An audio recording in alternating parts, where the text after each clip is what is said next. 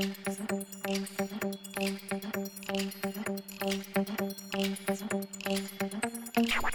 the home offices of Ash and Flo, this is Unbillable Hours, a podcast about professional services marketing. Stick around to listen to our insights, tips, and best practices to improve your firm's marketing and even your career.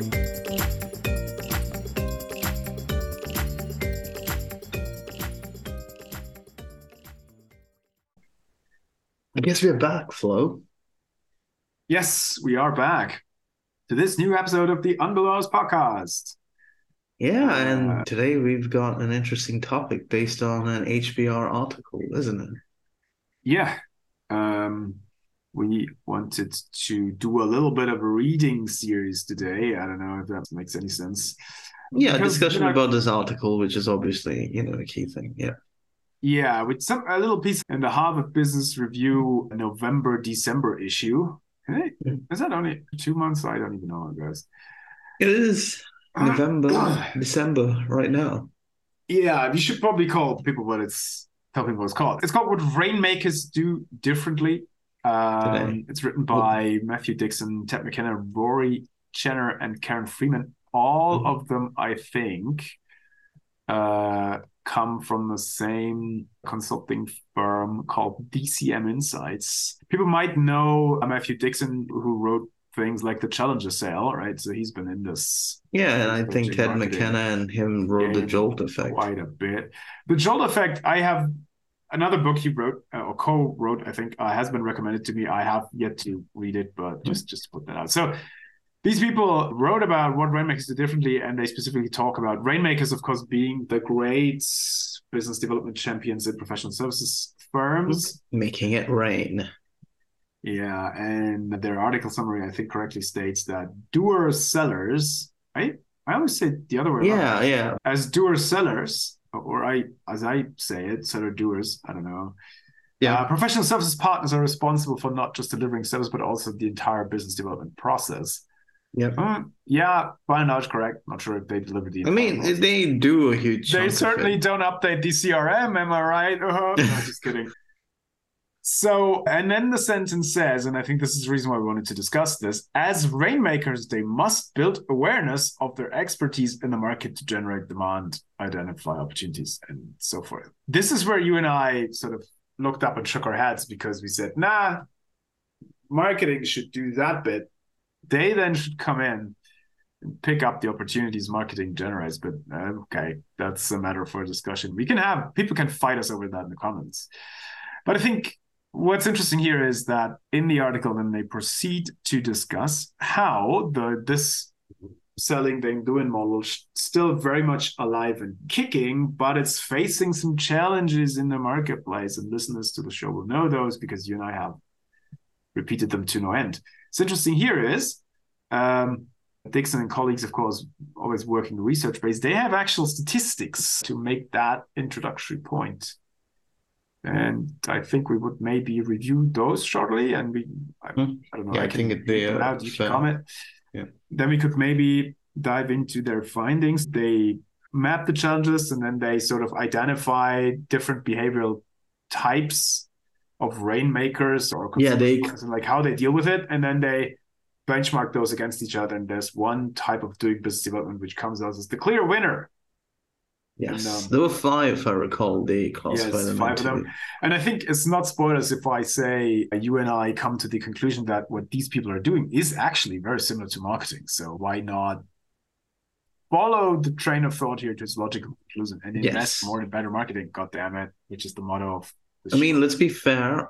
In a lot of firms, business development, lead generation, marketing, sales, unless they are a huge service firm, they're all usually done by the same people. Sometimes you call them marketers, sometimes you call them biz dev, sometimes you have sales dev, sometimes what you're doing is just sales dev and they throw like 5 million as marketing budget when it need not even be. But they're interconnected and related. And if you look at the old business models of sales and marketing being part of the same organization, it's still remnants of that. Yeah. Well, when I say, okay, that's a fair point to point out. And when I say do more marketing, I'm not saying give more of the Yeah. work to the function that has the name. What I'm saying is think about the entire process Think about the funnel. as more It's of a connected. marketing led process, and marketing here being the discipline, right? The way we Hmm. do this, which is by we do more of it through mass media communications, for lack of a better word, right? And less, so more of the one to many stuff, a bit less of the one to one stuff. Maybe that's the simplest way of putting it. I don't know. Yeah, that's the best way to look at it because let's have people think about the funnels because there's one to many, one to few, and one to one. One to one is where most of in professional sales, the big thing happens. One to many is where most marketing happens, and one to few is where they intersect. Yeah. So I mean, this will become maybe important later again, right? Mhm. So hold that thought. I like that, but I think we said it that they will open their article with the admission, so to speak, that the business development process is facing a few challenges. And again, Yes. I don't want to repeat our own stuff too many times, but I think you and I have said this on the show many times, the rise of the internet, and then specifically the rise of buying stuff on the internet and using social media and search engines has led to profound changes in buying behavior. Mhm. And clients can now do things they could not do to that extent even 10 years ago. I don't know, right? They Yeah. can search information around a business issue, find good information. They can tap into social networks of peers, right? I'm a CFO at a global Fortune 500 company. You're a CFO. In the past, if we had not been friends and could have met for dinner, there was very few ways in which I would have just check in with you and ask a question like, what consultancy would you prefer for this entire engagement? Today, there's a bazillion, I don't know, LinkedIn and other groups out there. It's very, the access has become very easy. So many of these things have changed. So buyer behavior has changed. That's one thing. And then I think structurally things in the economy have also changed. And all these are reasons for why the good old wine and dine way of business development is a bit under pressure. Mhm. Interestingly, and so, okay, this is my recap over going back to the articles. Interestingly, there's also changes in the buying behavior that are not just correlated to how Yeah. clients find firms, but also then how the hiring the engagement works. If you allow, I'll just read this piece because I think Yeah. Go on. it's good. So it says here in the article, for partners, becoming an effective business developer has long revolved around the central tenet. If you do good work and develop a strong relationship with your clients, they will come back to you the next time as a need arises. But there is a growing problem with this belief, and one that is rarely discussed openly. Clients, even long-standing ones, for whom firms have delivered unquestioned value, are much less loyal than they once were. So add that to the list of our reasons for why you need to do better marketing. It's not just that the buying behaviors and the ways in which you get new clients has Mhm. changed significantly. It's also that the relationship stuff with the old clients doesn't quite work as well as it used Yeah, to. So because they continue. there's so much noise in the market, and let's also be fair that there's only a few big professional services firms, and then everything is in the mid and small tier. Yeah. And just going by some of the recruiters and friends that we have, the key people literally just jump between companies quite often. And if that's the case, the clients have the one-on-one relationships with them, as opposed to, you know, the firm, if you want to call it, for lack of a better word. And since these people also move, the relationships keep moving. So Yeah. if you're looking at trying to make sure that your firm has this client to do, has this client for a specific job, it needs to rely a little bit on the firm rather than on the individuals. But the individuals are also really key. It's kind of like Yeah. a nebulous gray area, but we don't talk about this usually. Yeah, you're right. And I think that, by the way, that is something they do not dwell on too long in the article, but Yeah. it's a very important point. I think the opposite is true as well. And I touched upon this when we did the sort of short recap summary thing from the event I attended. It's not just your rainmakers that might move, but also on the client side, right? People Yeah, can just age exactly. out of Yeah. the relationship. Yeah. So So that's important. But getting back to DCM's data here, what they then continue to say is a survey we conducted of roughly 100 C-level executives revealed that as recently as 5 years ago, 76% of buyers preferred to buy again from partners or firms they had used in the past. So that's the all good scenario 5 years ago, right? 7 out of 10 buyers will come to you. Interestingly enough, corresponds with a number I often hear that states that you, in terms of the revenue split, the consultancy should have 70% or so revenue from existing clients or pre-existing clients and 30% from net new to have a healthy balance. Interesting how that lines up against. Now, this is where we get into the problem. This is where the piece got interesting to me. Today, that figure is down to 53%. Ouch. And over the next 5 years is expected to drop to 37. So the good old you know me, I know you, let's do business again circumstance is not as reliable anymore. Yeah. They give an explanation, which I think makes sense. So-called soft spend categories like management consulting, legal services, accounting, investment banking, PR, and executive search. Thank God they didn't mention marketing consulting. Once shielded by senior executives from personal procurement scrutiny, shielded by senior executives from formal procurement scrutiny, are now much more likely to be vetted as carefully as other spend categories. So essentially, reason number one here is procurement gets in the way, right? The result is that buyers are no longer defaulting to established relationships with premium price providers and now consider a range of alternative service providers, mid-tier players, and boutique firms. That's good news for the boutiques, right? I don't know. If you have a boutique that's large enough to step into the footsteps of whatever consulting behemoth came before you, just in terms of manpower, I don't know. But I'm almost done through the thing, right? Yeah. The piece I wanted to read. So the consulting firms, on the other hand, report an increase in RFP-driven purchasing, a slowdown in repeat business from key clients, and pressure on rates, billable hours, and advisory fees. In this environment, the widening gap between high performance and core performance ability to bring in business is troubling and has increased the urgency to understand what the best rainmakers do differently. They rely on effing marketing, my friend. No, that's actually not what they find. But I don't know. Do you have any more reactions to that? That was the problem statement, so to speak, in there. No, specifically to this problem statement, I feel like it makes. I want us to get into the details of what they're trying to say, and I'll hit it as we get in. Yeah, I mean, I would just add to this in terms of the why is there less loyalty, more fee-driven buying, and so forth. I don't want to bring this up again because if I say I too often, I'll owe you a drink or whatever. But I think this will accelerate now that AI is here, and we read every day how much stuff can be automated. Some consultancies being in the press all the time with their AI investments and so forth. I think the expectation by clients to see less hours being projected or included in those proposals, in those RFPs will only increase. I mean, there's more elements to this, but I can only see that adding to the pressure. It's not mentioned here, so I don't know if that's included in their expectation for the stat to drop from 53 to 37%. But I mean, bottom line is they expect client loyalty to half. So question is, how do you make up for that? The answer is you get better at new business, right? That I think you basically need to. I think this is where having multiple relationships with the same client is useful, as well as fortifying your brand strength, plus solidifying what your market and what your journey strategy is. I guess that would be a better way to put it. I agree.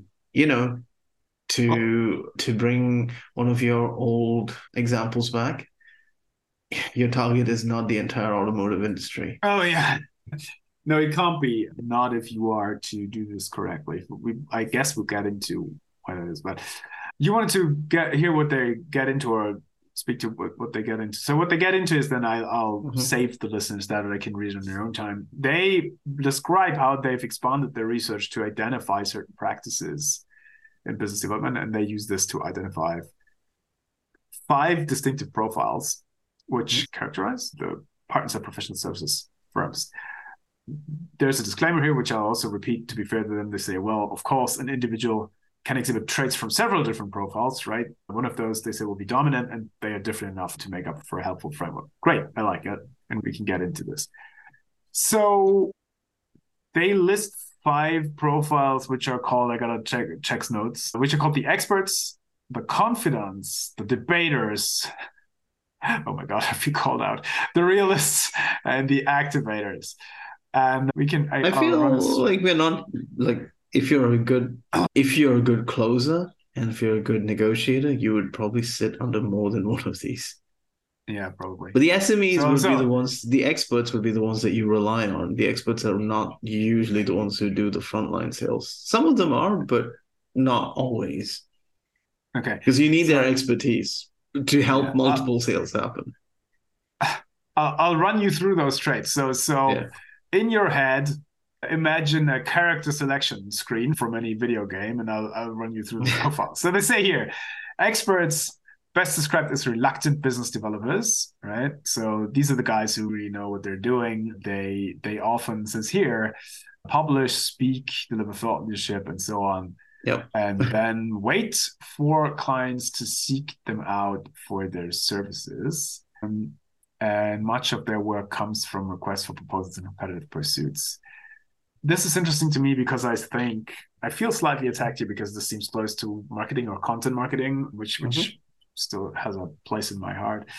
But I think the assessment is correct by what they are implying here. Is they're saying it's good, but it's not necessarily enough anymore. And I would agree, especially if you are a profound expert and a thought leader in an arena where there's many of those, right? Which that's a realistic scenario in consulting, which is by definition a somewhat generic category with lots of competition. It's true. It's no longer, you can still win nice business by putting out great content and then having people come to you, but chances are more likely that'll create some visibility and interest, but it's not going to line up deals and business opportunities like it did, I don't know, maybe even 5-6 years ago when nobody else was publishing on the internet. Every day I log on to LinkedIn, there's someone new posting videos, which aren't bad and are sort of helpful. There's the competition in the thought leader expert space, I think, has just grown significantly. So yeah, I can see why they write that about the expert profile. Sorry, small tangent here. I wanted to go through the profile. So then they say there's the confident. Those are the guys who do the great work, right? Extremely centric, highly responsive, focus on building a reputation for superior work. As someone who had P&L responsibility in an agency a while ago, I would say these are the guys who overservice the account. Sorry. That helps because, yes, that increases the likelihood of being booked again, but that comes at a price. All right, fine. Interesting to note, they say here, of all the partner profiles we identified, confidence are closest to the classic trusted advisor model that is often held up as the gold standard in the industry. I'm not entirely sure that is true.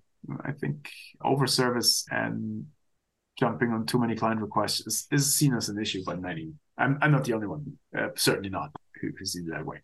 Anyways, next profile is debaters, contrarians who have strong opinions about how projects should be executed and are unafraid to share them, often pushing clients outside their comfort zones.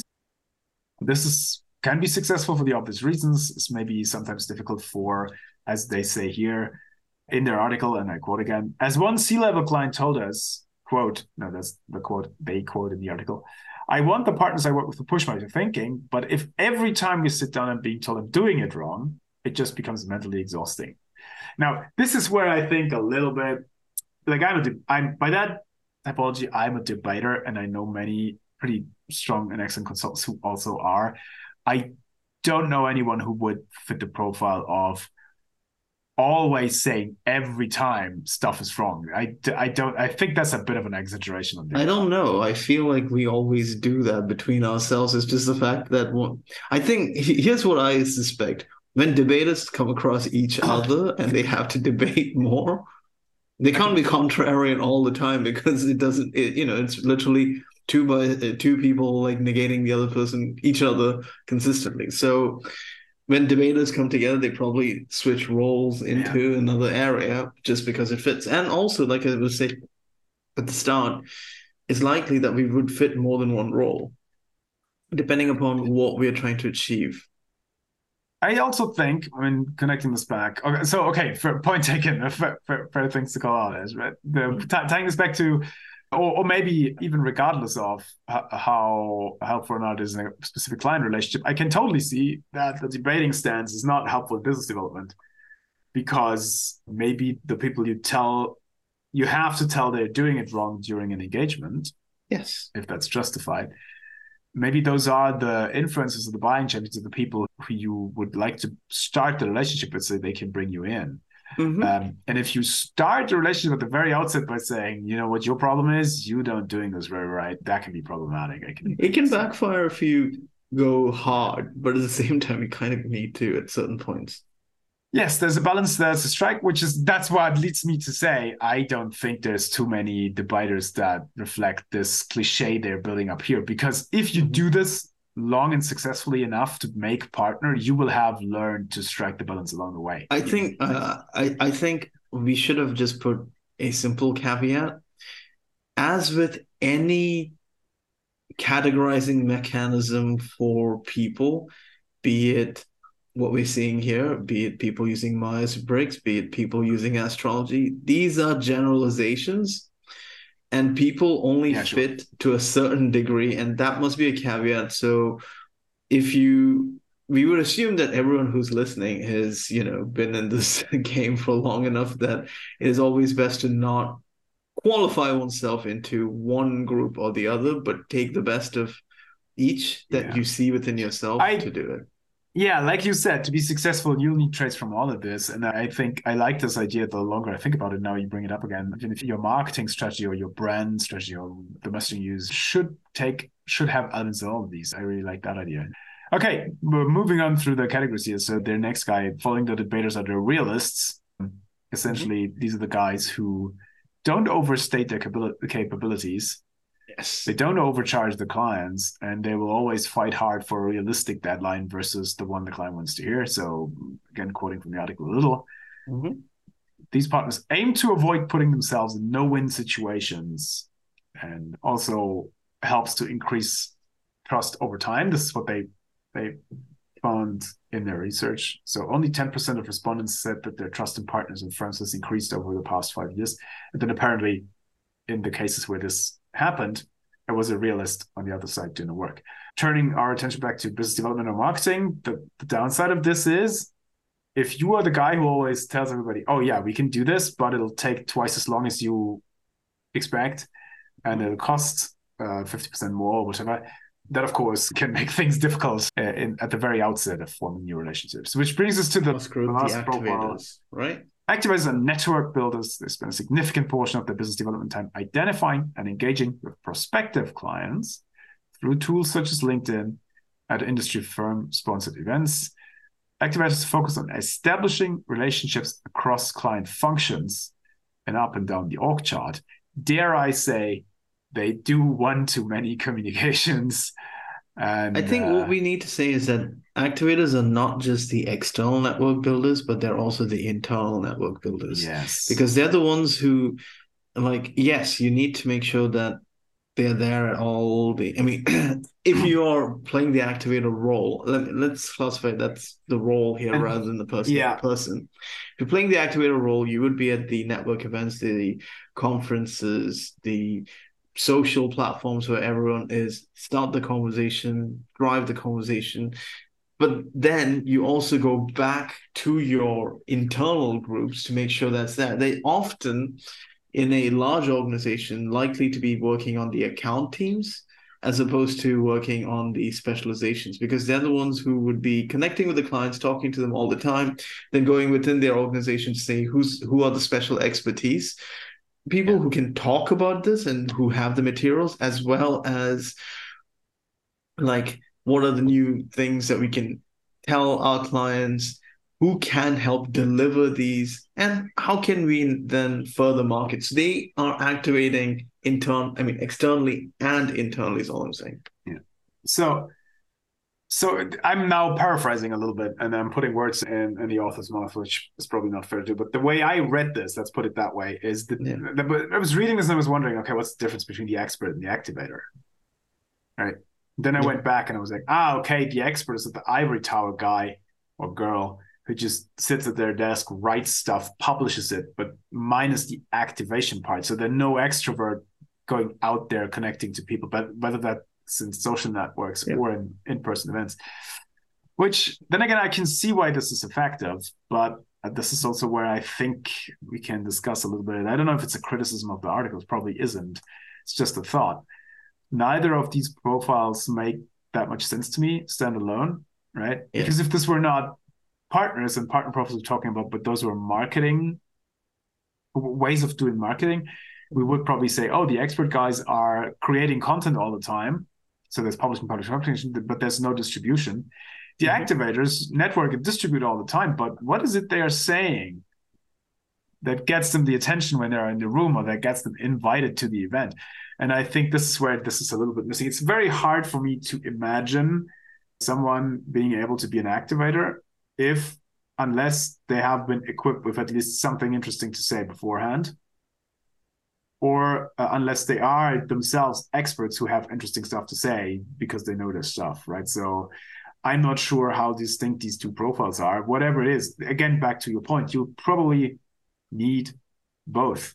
You need to create insightful, helpful expertise content, and then you need to engage the target audiences in places where they already are to make sure that content gets seen and talked about. Yes. Which leads me to the conclusion we already gave away at the beginning. That is what we mean when we talk about doing strategic marketing. So the conclusion here of this profile, because they then compare performance, is surprisingly that the experts do worst in terms of, sorry, I should be clear on how they do the analysis. So if a probably hypothetical average performing partner leans harder into a particular profile, right? So we're still on the character building screen, right? And you're sort of neutral, and then you pump more points into one of the five than into the others, right? Here's how this goes. If you lean hard into activator skills, that can result in revenue generation increase of up to 32%. I'd be very interested in the underlying methodology here, but okay. So you know what? Essentially, based upon what was written and based upon what I'm seeing here, they're literally telling you that if you are a partner, you need to be charismatic. But you know what I think this is, and this is not me sticking my neck out really far, and again, it's not saying it's a criticism of the article, but it's my little bit moment. I think what this says is, if you talk to more people in your target market with a high frequency, yes, that will lead to more opportunities over time. So this is a little bit of the 1990s advertising reach and frequency argument, which is not wrong. It just omits the tiny fact that reach and frequency must be driven with content that is relevant. So this is what I don't get. So the activator skill set yields an increase of up to 2% in results. Whereas if you lean too hard in the expert profile, that sees your results drop by 15%. Here's what I thought when I saw the chart. I thought, well, I can see that, because the content that the expert now generates more of, what happens to it, the activator takes it and talks about it to people because they're out there being the activator, and it causes an error of attribution, right? The activator gets all the credit because they distributed the publisher, which the expert had written in the thing. So fold it together, and I don't know if you agree, Ash, but having read that, I think this is an interesting and oriented on partners and sales and selling habits way of just proving what we've said a dozen times during this podcast. Yes. Marketing-led business development works because it does these two things. It helps you to create expert content and then distribute it. And the profile items they have here, like the realist, right? Don't overpromise. Or the debater, challenge clients' thinking. Or the confident, be approachable and vulnerable and so forth, so that people can put their trust in you and maybe give a little bit extra here and there. These are, if you talk about marketing, just elements of how it gets played. Would you agree? These are not super distinct. These are distinct, but these are ways which should inform the content and should inform my distribution. But That's I would the only thing I would say reading the article and our discussion is to not look at them as profiles, but look at them as skills that you need to do, which we explicitly talk about when we talk about strategic marketing. Because essentially at the end of the day, no one is a monolith. And you need to lean on certain skills to make yourself an effective expert who can challenge certain conventions, come up with the right ideas, connect the people, and then help activate the transformation that's needed on either side. And here's maybe in conclusion the good news I think I could take from this, and I know we're doing the article injustice by bending this towards a marketing spin, but that's just how I couldn't help myself thinking these thoughts as I was reading it. If you have strong experts in your firm, right? So they're not only good at what they do, but they're also good at writing about it. Yep. You can leave the activation to a capable marketing department. Like literally, there's no need to jet set around the country and do lots of networking events. That always helps. Yes. But you can do that with a decent social media strategy. So you know what? And the reason why I'm pointing this out to the few practice leaders or P&L responsible folks in the audience is I think experts are overall maybe easier to come by in firms. That's my prejudice, but I often find that there's a lot of people have an easier time describing what they do than they have, especially if they're deep experts in more technical fields. Not everybody is an extrovert socialite. Like you said, a highly charismatic person. So there's that. And then there's also a cost argument to this. And this is the last bit I'll take from the article, and then I think we can close. If you read this to the end, it says that activators tend to spend way more time on business development. So non-activators spend 37% less time on BD, and the activators are doing this all the time. And they also believe that good work for clients will automatically lead to the next piece of business, and then dedicate nearly as twice. So no need to look after the current clients. They dedicate nearly twice as much time to. Sorry, I misread that. So the non-activators also believe that doing good work will lead to the next business result, which that is what they said at the beginning. That's the wrong take.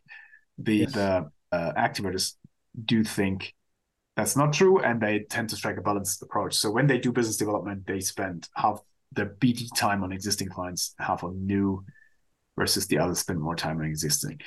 That makes sense, That makes sense, yeah. But I think what is interesting here, though, is the prior statistic, which is that your activators, if you have them, will spend a significant amount of time in unbillable hours, to reference the name of this podcast, or more unbillable hours than the non-activators. And of that, a lot of the time will be spent with non-existing relationships where there's maybe a smaller overall chance of it leading to something in the current period. The point I'm driving towards is that type of doing activation by having your partners do it, probably not a very favorable way of doing it from a cost perspective, will be my guess. That is, if it's benchmarked against an effective marketing setup, right? Because we have to look at it from a return on investment point of view. It doesn't help if marketing is cheaper. Marketing has to deliver as good results.